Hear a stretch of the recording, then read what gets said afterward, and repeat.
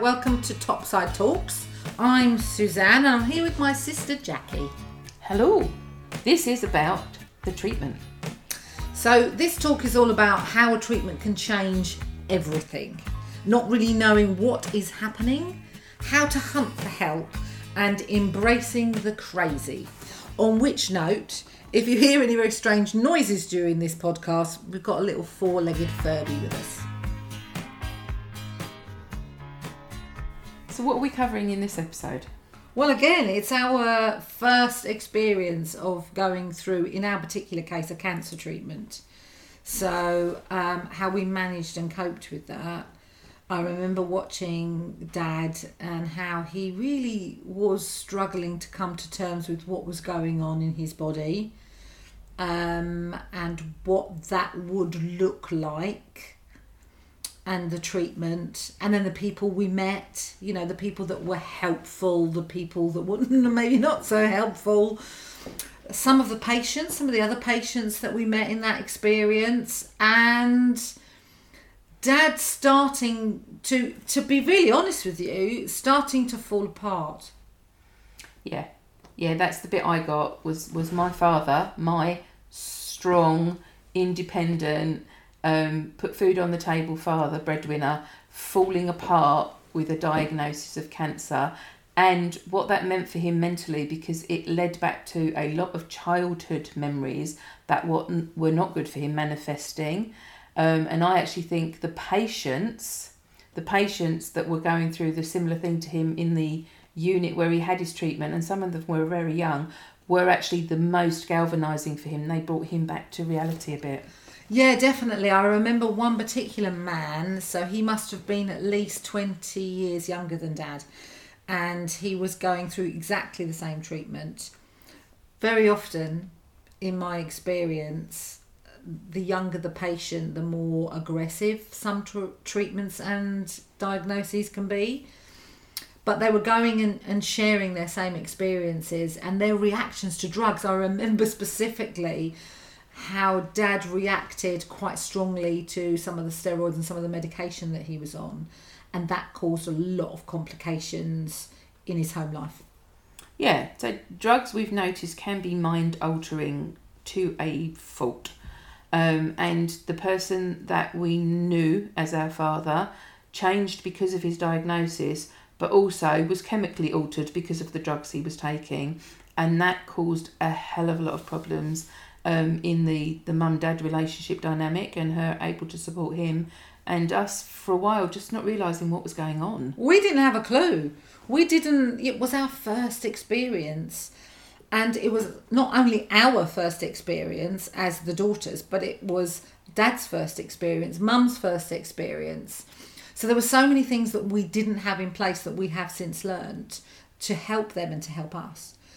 But their relationship in particular is what I remember the most going through the treatment, and how Dad was really struggling. It was all about him, and he would literally scream at Mum, and Mum was in her own way falling apart. And I don't remember Mum, because she was from an era where, you know, you looked after yourself, you were the one that got you through everything, you didn't go out for help. I also equally don't remember a lot of support back then for Mum. No, I agree. And whilst it is the patient that is sick, it is the patient having the treatment, it is the patient that is having their mind altered by all these chemicals, the family can severely get forgotten. If it's a husband and wife scenario, the wife can get forgotten, and no, they're not sick, but they suffer as much because they are going through it with the patient. And when you don't know what's going on, you're frightened to ask for help sometimes, because you really don't know it's there. It's not like they lay it out on a plate for you. You can have X, Y, and Z. You have to go hunting, and it is most definitely there, but you have to go find it. So what I remember is I got my support from my husband at the time. I would go back to him, I would relay what was going on. So I had a level of support there for me. I don't know what you did. What did you do? I went back to two screaming kids and an adorable husband. I got my support from my family. And I think as a family we were really lucky because we did all pull together. But I had two very young children when Dad was sick, and it was one of the toughest times for me. And my husband was Dad's best friend, so we had a lot of other things going on, but I do remember the support thing is critical. It is critical, but I also remember there's two other major things in this, and that was Dad's reaction to the diagnosis, the treatment and the drugs, and also Mum's reaction. So Mum, just talking about Mum for a moment, she literally got to a point where she wanted to leave. She couldn't handle what was going on.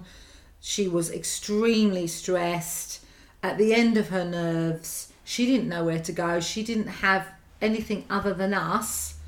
And I was only in my early 20s back then to support her. So she was really, really struggling. And Dad did some wild, wacky things. So in the end, where did we go for help? With Dad, we had to get the mental health people involved. So that was through our GP. That was a diagnosis to the hospital. The memory people, they all got involved. So we had to reach out to our GP first. I also remember him getting a lot of support from the patients within the unit, Yeah. other people that were going through the same experience. And looking back on it now, I would say to anybody, because it's tough asking for help sometimes. You don't want to. You don't want to burden people. You don't want to be a pain. But any help that is offered, take it. Take it. That's what it's there for, to support you. It's not a burden. And that isn't support just for the patient. Obviously, the patient's getting their treatment. The patient can talk to other patients in the unit. I don't know if things have changed more recently with the restrictions in the hospitals, but we were really lucky. We were able to go to the treatments with Dad and sit and have that, and we saw him interact. But again, if there's any support offered to the spouses, to the wider family, take it. Absolutely. The other thing that really got us through, and we talk about it in another podcast, is humour. There were many times, especially one particular occasion, I remember both of us, Dad had got accused of being a thief. Basically, he'd gone shopping, he'd got accused of shoplifting, and which was wild and wacky because, you know, that really wasn't in his nature. But the medication that he was on made him do some crazy things, and it wasn't until later on that we found out from other patients that they were experiencing the same symptoms, and we had not been warned of this. So I can't stress enough how much we will always talk a little bit about the emotional impact that these situations will have on you, because there is so little emphasis, in my personal view, on how much it affects you emotionally. And for Dad, it was huge. It was a massive part of his process. And he literally, but humour really got us through, because we sat at that window, do you remember, waiting for the police to come back and not knowing if Dad was going to turn up first or the police were going to turn up first. And we looked at each other and we said, one day we will laugh at this. And we absolutely do laugh at it quite often, because we learnt so much through that process. But there is a financial impact, there is an emotional impact, and I hope through these podcasts at some point we'll get to share the prawn story with you. Yeah, absolutely. There's a lot of financial support out there. So Jackie's just mentioned, you know, the financial impact. Oh my God, it's so expensive being ill. The car park alone costs a fortune, and then you have time off work if you're still a working age. And then you still have your children, and then all the travelling about costs petrol. It's very expensive being ill. And there is a lot of support, particularly from groups that you can go to, like Macmillan's. Most people in the country, or wherever you're listening from, have heard of Macmillan's. You can get a lot of support by talking to them. And during another podcast, I think we'll probably have a number that we can give you as well, like the national site. So that is the practical support, but also through Macmillan's and a lot of other charities. There are nice people that donate money to these charities to help people that were in our situation that are more financially struggling than we did. Yeah. And they are just donations that they will give you to help you with travelling, to help you with putting food on the table when your main breadwinner goes down, and all those sorts of things. So yeah, it's, ask. We will help you as much as we can, sharing our experiences and pointing you in the direction of the support that is available. I'm also really aware that we're two sisters and we had each other, and our mum was alive at the time. A lot of people out there don't have anybody. They don't have anyone that they can lean on. They don't have anybody that they can ask for financial or emotional support from. And it's really challenging. So they're reliant on maybe the hospital systems to provide transport. Now, back then, that was available. Even that's becoming more restrictive. So very firmly, it's a don't ask, don't get, but also it's a don't know where to ask. So again, it comes back to the minefield, and lean on us, lean on our experiences, let us help you.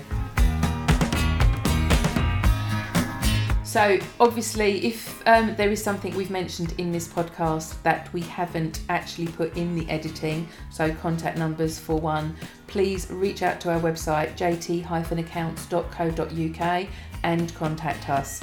Wherever you are listening from, this podcast should have contact details attached to it. Please get in touch, we want to help. So the question we asked is, if you could say something to or ask death anything, what would it be? And I've got, tell me the infinite truth. Besides you, what pattern remains through all time? Ooh. That's a good one, isn't it? That is a concept to explore, because that is a constant, that is a certainty, that is a... Oh, this one's good. What the hell did my father do to you? Oh. Yeah. Sometimes we really do see death as the evil one, but and others, as we've just said, see them as like, come on, I want to get on with this. And we don't really know, do we? We don't really.